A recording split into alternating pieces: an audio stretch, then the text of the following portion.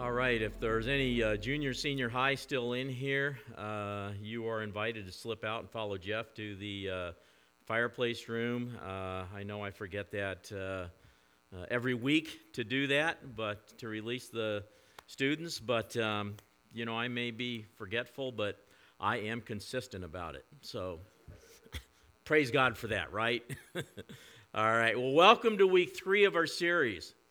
We're talking about saying yes to the Holy Spirit, what it means to say that, what it looks like to say that. And the first week we started off with talking about saying yes to the change that He wants to work in our lives, because He's in the process of conforming us into the image of Jesus. He's in the process of changing our lives and conforming us into the image of Jesus. And we talked about what it means to say yes to the change that He wants to bring about in our lives. Then in last week, in week 2, we talked about being available for the Holy Spirit to use us. We want to be available to Him. He wants to use us. He has things for us to do. He put us, when Jesus created us, He put us on earth to do certain things which were laid out for us before the foundation of the earth. Our life was laid out with things that God wanted us to do.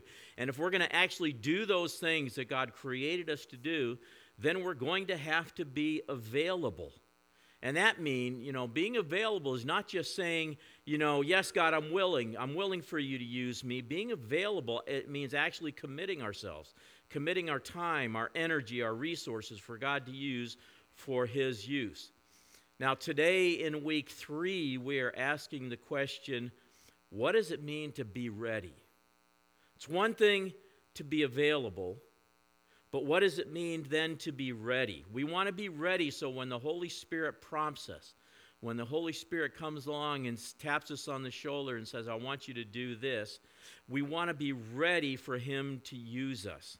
So we can say, yes, Holy Spirit, when He taps our shoulder. When He invites us to join Him in what He's doing, we want to be able to respond with that yes. So what does it mean? What does it mean when we talk about being ready? Well, today we're going to talk about 5 ways that we can be ready, 5 ways we need to be ready if we are going to join in the Holy Spirit in His work in this world. See, that's how He's chosen. God has chosen to work in this world through His church. He's chosen to work through the church. He didn't just unleash a bunch of individuals to go out and do a bunch of good things. Established the church and left the church as His body. And the church is made up of individuals, but individuals who are united together into His body to do His work. And there's 5 things that we need to consider, or 5 ways rather, that we can be ready to be able to say, yes, Holy Spirit, when He says, hey, I want you to do this. I want you to do that. And the first way we need to be ready is to be ready to share. To be ready to share, to make what you have available to others. That's what sharing is. Sharing is when we make what we have available to someone else. Start in 1 Peter 3. I want to read this, verses 15 and 16. And if someone asks about your hope as a believer, always be ready to explain it, but do this in a gentle and respectful way. Keep your conscience clear. Then if people speak against you, they'll be ashamed when they see what a good life you live because you belong to Christ. Be ready to share why you have faith, why you are a Christian. You have a story. You have a story. And maybe you're in the office, you're in at work somewhere, and you start a conversation with someone, sharing about different things, and it comes up that, you go to church or that you're a Christian, and, and the person you're talking to is not a believer. What are you going to say when they ask, why are you a Christian? Or when they ask this one, you've probably heard this one before, how can you believe in Jesus when ... Right? Have you ever heard that one? How can you believe in God when ... Are you ready to respond when those questions come? Now, here's the thing. You don't have to have an answer to every question a person has, but we should be able to be ready to respond with why we follow Jesus. We should be ready to respond with why we follow Him. at least share why we're a Christian. And as we do, it's key to remember this, because I think a lot of people forget it. It's key to remember that as we share our faith, our goal is not to try to win an argument. Sometimes we think, well, I can't share my faith. I don't argue very well. But that's never our goal. It doesn't have anything to do with winning an argument with someone. It has everything to do with how we share, the way that we share with people, the way that we share what we share. Our conversations with people who don't know Jesus should always be carried out with an attitude of gentleness and an attitude of respect, no matter how much we disagree with them, no matter how polar opposites our opinions, our views, our beliefs may be. When you think about it, to do anything else is simply to reinforce walls that divide us. If we treat people and speak to people with anything other than gentleness and respect, it just reinforces the walls that divide us. And we aren't called to reinforce walls that Christ wants to tear down. We are called to build bridges to reach people that Christ died for. And that is important. That is important. So speak to people with gentleness, with respect. Treat them with dignity, no matter how far apart you may be on any given issue. Don't feel like you have to have all the answers to people's questions. Just be willing to share two things. One, share your story. Share your story. What has Jesus done in your life? Who is he to you? How has he impacted your life? How has he rewritten your story? Every one of us has a story. Every one of us has a story about how we came to know Jesus. I was a student here at IU. I was in the business school, and I was so wrapped in the culture of what was going on, and I was so far from God. I always knew he was there, but as far as any kind of relationship, I put in my 30 to 45 minutes every Sunday, and that was it. That was really it. I never prayed. I never talked to him. I never read my Bible. I would time it so that I would get to church as long as I got to church before offering, and then I would wait till communion, take communion, and come up front and take that, and then go right out the door. And as long as I made that portion of service, I figured I did my duty for the week. I was so far from God until we met a couple that introduced us to a church down in Bedford and a pastor that was down there, and God started working on my life, and it wasn't long. It wasn't long if you ask me. If you ask Lisa, it was really long probably. It was about 4 months from the time she got connected with these people and she gave her life to Christ, and by the time I did. And during those 4 months, she started growing in her faith, and I just started resisting and started fighting. But God was working on me, inside me, in ways that nobody else could see. And at the end of that time, I surrendered my life to Jesus, and my story was my life has never been the same ever since. Every single one of us has a story. Every single one of us has a story that we can share. It doesn't have to look like somebody else's story, but we all have a story. So be ready to share your story. Second, be ready to share your life. Be ready to share your life. Now, what this means is that we need to make space for people in our lives. And that's not always convenient. In fact, it rarely ever is. I don't mean space for, our close friends and family, and I mean space for those people that God brings into our life. And he highlights to us and says, this is somebody I want you to listen to. This is somebody I want you to pay attention to. This is somebody I want to insert into your life because I want to use you and your story in their life. See, when we share our life with people, people can see how we handle different situations. They can see Christ working in us, but that involves allowing people to get close. It involves making space for people. See, the thing is, God is a relational God, and he works in and through relationships. Kingdom of God is all about relationships, and he works in and through those relationships. That's why the enemy tries so hard to isolate us from other believers.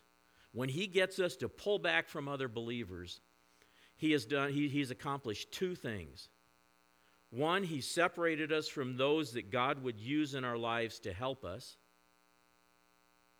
And two, he separated from those that God wants to use us to help.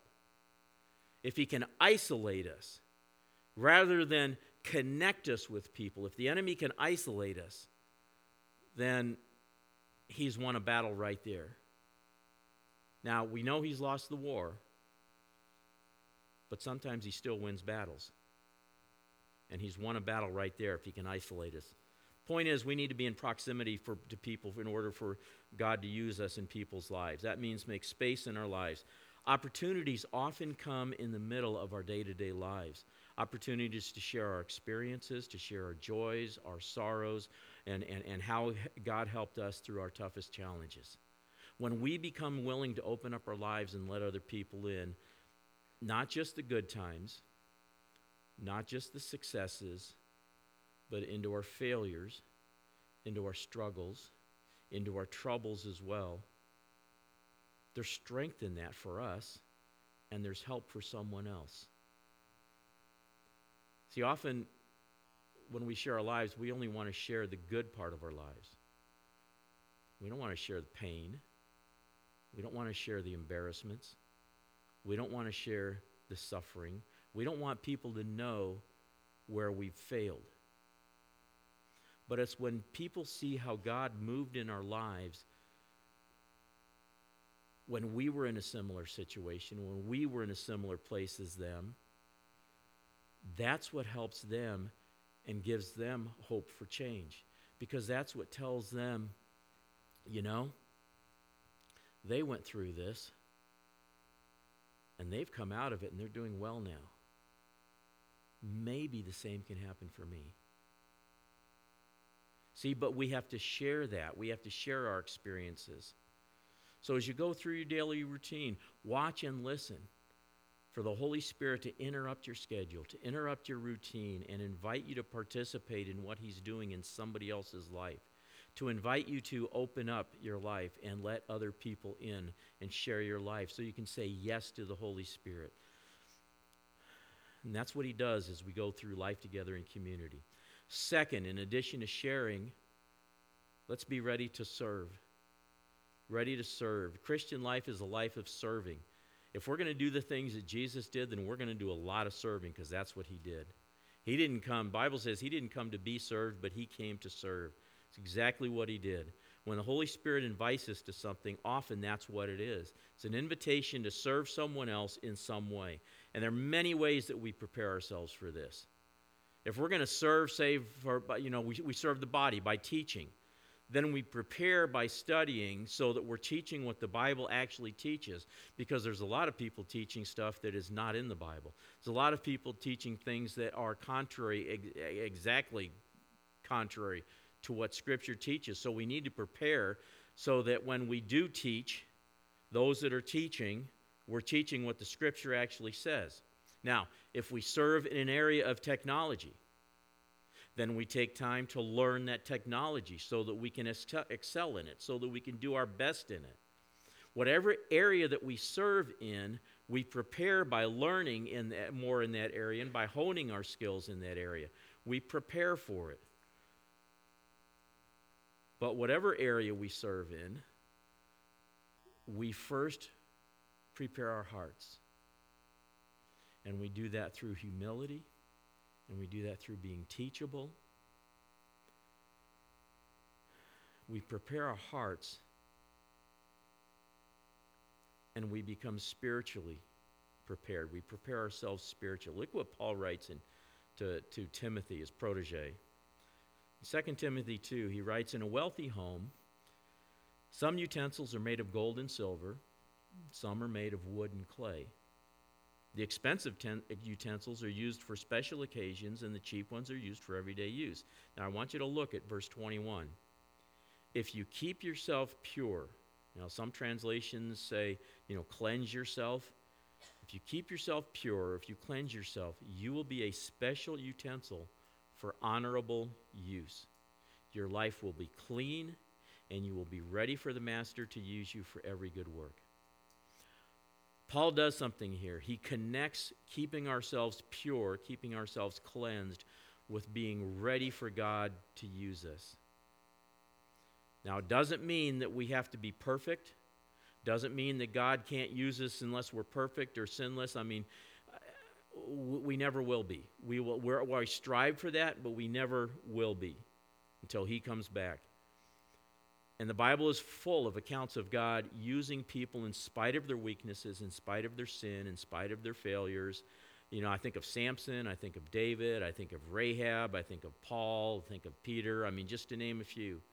But at the same time, he calls us to a lifestyle of continued purity from sin. He calls us to a lifestyle of humility, of holiness, one that's dedicated to pursuing God. See, there's a connection between living a pure life and a holy life and God using us. And the more we purify ourselves, the more we cleanse ourselves, whether that's talking about from sin, from wrong beliefs, from wrong mindsets and worldviews, or from distractions. The more we do that, the more we will be ready for God to use us. Think about it. For one thing, we'll be better able to hear his voice. And his instructions to us will be a whole lot clearer, and we'll be more tuned in to hear him. There will be less static. See, he's always speaking to us. Always. But we're not always tuned in to what he's saying. And the more we clear out the static and get the things out that are in the way, the more we clear those out, the better able we are to hear what he says. And for another thing, not only will we be better able to hear his voice, but we'll have more credibility with the people around us when our lives are aligned with how the Scripture says we should be living. When we live as a believer should, and our lives are cleansed, our lives are purified, we are going to have more credibility with the world around us. When there are major gaps between what we claim to believe and how we're living, we're not going to be much use for the kingdom because nobody's going to believe us. Doesn't mean that God doesn't love us. It's not an issue of that. It just means that we're not at a place where he can really use us like he wants to use us. On the other hand, when our lives are in line with what God wills for us, and we've been responding to his direction, we've been responding to his correction and so forth, and then it's a whole lot easier to respond with, yes, Lord, of course I'll do this. Yes, Holy Spirit, you want me to do this? I'm there. I'm your guy. I'm ready for it. See, the greatest mercy that God can give us is not to pay all our bills. The greatest mercy that God can give us is not to give us a new car or a new house. The greatest mercy that God can give us is not the newest iPhone or the most powerful laptop. The greatest mercy that God can give us is to bring us into a place of repentance, where he shows us the things in our lives that are not in line with his will. And then we begin to change those things with his help. That is the greatest mercy God can ever give someone. See, sometimes we have an aversion to repentance. We don't like the word. How many of us get up every morning and say, awesome, today's the day I get to repent? You know why? It's because we have a wrong view of repentance. We think repentance is in response to God shaking his finger at us or pointing his finger at us and saying, Look at you. Look what you did. I know what you were doing last night. I know what. Repentance is when we hear God saying, my child, I love you so much, and I know you're hurting. It's because you're following your own way. Won't you come and do this? Change your thinking, change your ways. Come to me. See, repentance is when we respond to that and we say, yes, Lord. Yes, Father.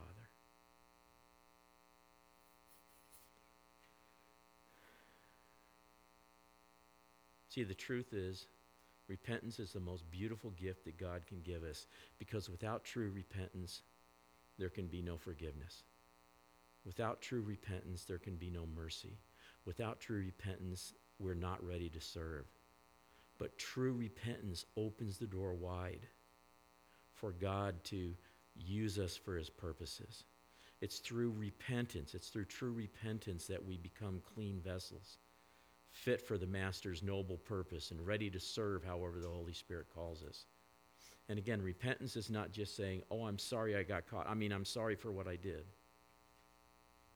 Repentance is saying, God, I recognize. Yeah, you know what I did. Forgive me.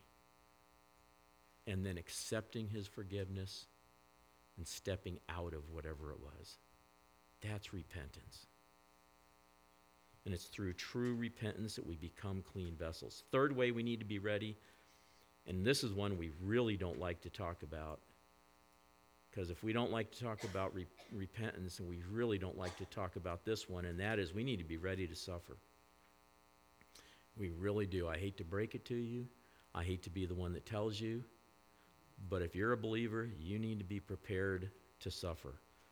There are those who teach that if a Christian has enough faith, or if they simply pray hard enough, then they shouldn't suffer. And the problem is that belief falls apart when you look at history and when you look at the scriptures. In the book of Acts, we see the apostles beaten and thrown into jail on more than one occasion. And then just look at the way that the apostles died. Paul was beheaded. Peter was crucified upside down. Andrew was crucified in Greece, the country, not the substance. Thomas was pierced through with spears of 4 soldiers. Philip was arrested and martyred in Asia Minor. Matthew was stabbed to death in Ethiopia. Bartholomew was martyred. James, the son of Alphaeus, was stoned and then clubbed to death. Simon the Zealot was killed after refusing to sacrifice to the sun god. Matthias was burned to death. And John died of old age, but not before being exiled to the island of Patmos, and according to early Latin tradition, before being thrown into boiling oil. Current history doesn't bode any better for Christians living in places like West Africa and Egypt and China and so many other countries, where Christians are still being beheaded, crucified, and tortured for their faith in Jesus. Now, does that mean that's going to happen to all of us? No, I'm not saying that. What I'm saying is that we are called to follow Jesus, period. Come what may. Whatever happens, when we, the song, No Turning Back, no turning back. I have decided to follow Jesus, no turning back. And the road that we follow him through is a road of suffering. Doesn't mean everything is going to go wrong. It's not like suffering like there's never anything good. We're not talking about that. But I like what Dietrich Bonhoeffer said when he said, when Christ calls a man, he bids him come and die. Because we give our lives to Jesus. We need to be ready to suffer because suffering is a part of the Christian life. The problem is this: we get confused about what we are to suffer and what kinds of things we are to suffer. We go through struggles, and sometimes it's our own doing, sometimes it's just the enemy throwing things at us and whatever. But, the suffering that Jesus called us to do is suffering for him. For example, God does not send sickness into our lives. What happened when people came to Jesus with sickness?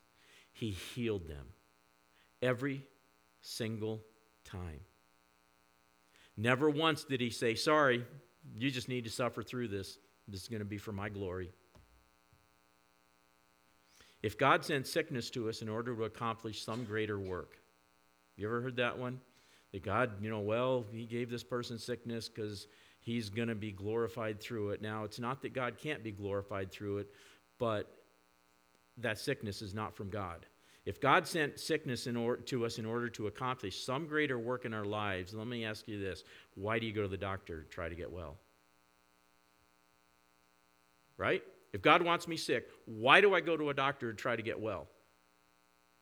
I go to the doctor because I'm hoping Jesus will use that doctor or some other means to make me well, because I don't want to be sick, and Jesus doesn't want me to be sick. I mean, otherwise, wouldn't we be subverting the will of God? Right? If Jesus said, I'm going to make you sick so you can glorify me through it, and we go to a doctor to try to get well, aren't we trying to subvert God's will? The argument doesn't hold. So how am I supposed to understand suffering in my life? How do I know whether it's something I should fight against, or something that I should, bear down and push through and stand through? Look at 1 Peter 2:21. It says, for God called you to do good, even if it means suffering, just as Christ suffered for you. He is your example. You must follow in his steps. We are called to live our lives devoted to Jesus. We are called to do good. And if that means suffering for him, then so be it. Christ is our example of how to bear up under suffering. He is our example of how to endure. And when we give our lives to Christ, we can expect that there will be suffering that comes with that decision. So the question is, when are we going to when we are following the leading of the Holy Spirit and the result is suffering, are we ready for it? Are we ready for that to happen? Are we ready for the suffering that comes from deciding to follow Jesus? A lot of times people say, well, I'm ready to give my life for Jesus. If somebody came up to me and pointed a gun at me and said, deny Christ, I wouldn't do it even if they shot me. Fair enough. Maybe, maybe not. But what if your faith in Christ led to you losing your job and then you couldn't find one? Because your employer wanted you to do something unethical or illegal or immoral, or all three, said, you do it or you're fired. Say, I'm a Christian, I can't do it. You're out the door. And then you can't find work. Wouldn't you call that suffering? Or what about, in some cultures, it's really prevalent when someone becomes a Christian, they give their life to Jesus, they're put out of their family, thrown out of their house, they're disavowed, disowned, they're no longer considered part of that family, and they're thrown out. Are we ready for that? Are we ready to suffer? Fourth thing, be ready to stand. Be ready to stand. Ephesians 6:13 says, therefore, take up the whole armor of God. You can read the full passage at home. Look at the full armor of God. Take up the full armor of God, that you may be able to what? That you may be able to withstand in the evil day. And having done all, to stand firm. We are in a cosmic spiritual battle. There's a lot going on in the spiritual realm around us that we simply cannot see. And when we decide to follow Jesus, we step into a spiritual battle. So we can expect that there will be opposition, both in the natural and in the spiritual realm. Not everyone is going to be happy with your decision to follow Jesus. When I gave my life to Christ, I lost most of my friends. They just didn't want to be around anymore because I wasn't smoking the same stuff they smoked anymore, wasn't doing the same stuff they did anymore, and it's like, and they just didn't want to be around me. I wasn't obnoxious about it. I just said, I'm different. I've changed. And they weren't happy about it. So we can expect that. Not everybody's going to be happy about our decision. When we prepare what we do is we prepare ourselves spiritually to be able to withstand whatever comes our way. And Paul said that once you've done all that you can do, and you see, that's the thing. We have our part to play in the battle. We don't just sit back and let the enemy roll over us, or sit back and say, okay, God, you do it all. We have a responsibility to do what we can. Once we've done all that we can do to withstand the enemy, then we just stand firm. Once you do all you can, continue to stand. We do that because he gives us the grace to do it. He gives us grace for the moment. And God will give you the grace to stand in any situation that he calls you into, or any situation you find yourself in because you were a follower of Jesus, living as you should, and there are repercussions for that in the world around you. He will give you the grace to stand. But it's your responsibility to stand. So be ready for that. And fifth, be ready to succeed. Be ready to succeed. Expect to succeed. Expect to win the battle. 1 John 5, I'm going to skip down to verse 4 there. Read verse 4 and 5. For every child of God defeats this evil world, and we achieve this victory through our faith. And who can win this battle against the world? Only those who believe that Jesus is the Son of God. Our mindset, our expectations going into something has a lot to do with whether or not we will see success or failure. We need to understand that. Whatever the Holy Spirit asks us to do, if we go into it expecting to fail, we will. If we go into it with, well, I can't do this, we will fail. If we approach our battles as a victim, we will always be defeated. But when we approach our battles having done all that we can do, when we approach our battles standing in faith, then we can defeat whatever is thrown at us. For every child of God defeats this evil world, and we achieve this victory through our faith. And who can win this battle against the world? Only those that believe that Jesus is the Son of God. We're overcomers. And we don't have to live like victims. So look for the victory. Begin to expect to win. Be ready to succeed. Our mindset needs to be that. Let's stand.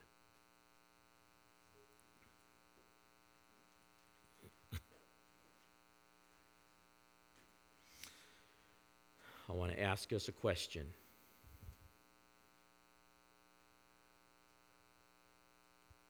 And then I want to pray.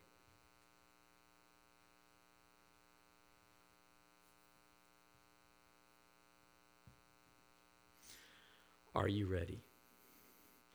Are you ready to share? Are you ready to serve? Are you ready to suffer if that's what's called for? Are you ready to stand?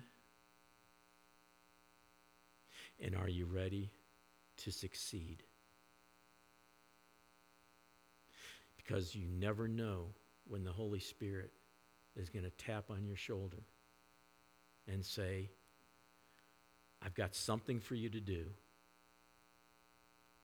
Will you do it? Are you available? Are you ready? You never know when that's going to happen. And when it does, he wants us to say yes. Yes to all of that. We can say, yes, I'm terrified in it. I don't think I can do it in myself. That's okay. As long as we say, but I know I can do it in you. If you're calling me to it, I can do it. That scripture that says I can do all things through Christ who strengthens me, that doesn't mean anything at all. It just means anything that God puts before me to do, anything he calls me to do, anything he expects me to do, he will equip me to do it. He will empower me to do it. It's up to us, though, to prepare ourselves to be ready for that call. And you never know what he's going to do. It may be simply, it may be, I want you to talk to this person at work about me. Or it may be that someone comes up to you at work and, oh man, I'm really struggling. You know, my back has been killing me for, the last 3 weeks, and I get up in the morning, I feel like I can hardly move sometimes. Maybe, well, can I pray for you? Just simple as that. Now, you don't have to be crazy. You don't have to, if they say, well, I guess so, and then just, slam your hand on their forehead and a hand in the air and start shouting and no, just standing there. You're in the middle of an office setting or in the middle of a work setting, whatever it is, wherever you work. Just picture that, and you're having a conversation with somebody, and they come up and say that and say, oh, can I pray for you? Sure, okay. Just right there in a normal tone, low voice, so nobody else knows what's going on around. Father, I just ask you to touch my brother or sister here right now. They've been hearing, they've been suffering from back pain, and I know that's not your will. So, Lord, I ask you to come and touch them and heal them. And in Jesus' name, I just command that pain to go and to leave, right? Just something simple like that. It doesn't have to be some spiritual thing. Oh, God of our fathers, I ask you to cometh now. And no. I got totally lost in this. Let me pray, but I'm consistent. There's a brother that recognizes truth. Okay, Father, let's pray. I want to say yes to the Holy Spirit. I want to say yes, whatever that means, whatever that looks like. We say yes to you. Lord, we want you to use us. Holy Spirit, we want to hear your invitation. We want to hear what you're saying to us. We want to step out in faith, even when we're hesitant, even when we're unsure of ourselves. Lord, we can be sure of you. So let us hear your voice calling us. And we declare right now that we are ready. We are ready to share. We are ready to serve. We are ready to suffer if that's what's called for. We are ready to stand, and we are ready to succeed and to see your name glorified. In Jesus' name, amen. Amen.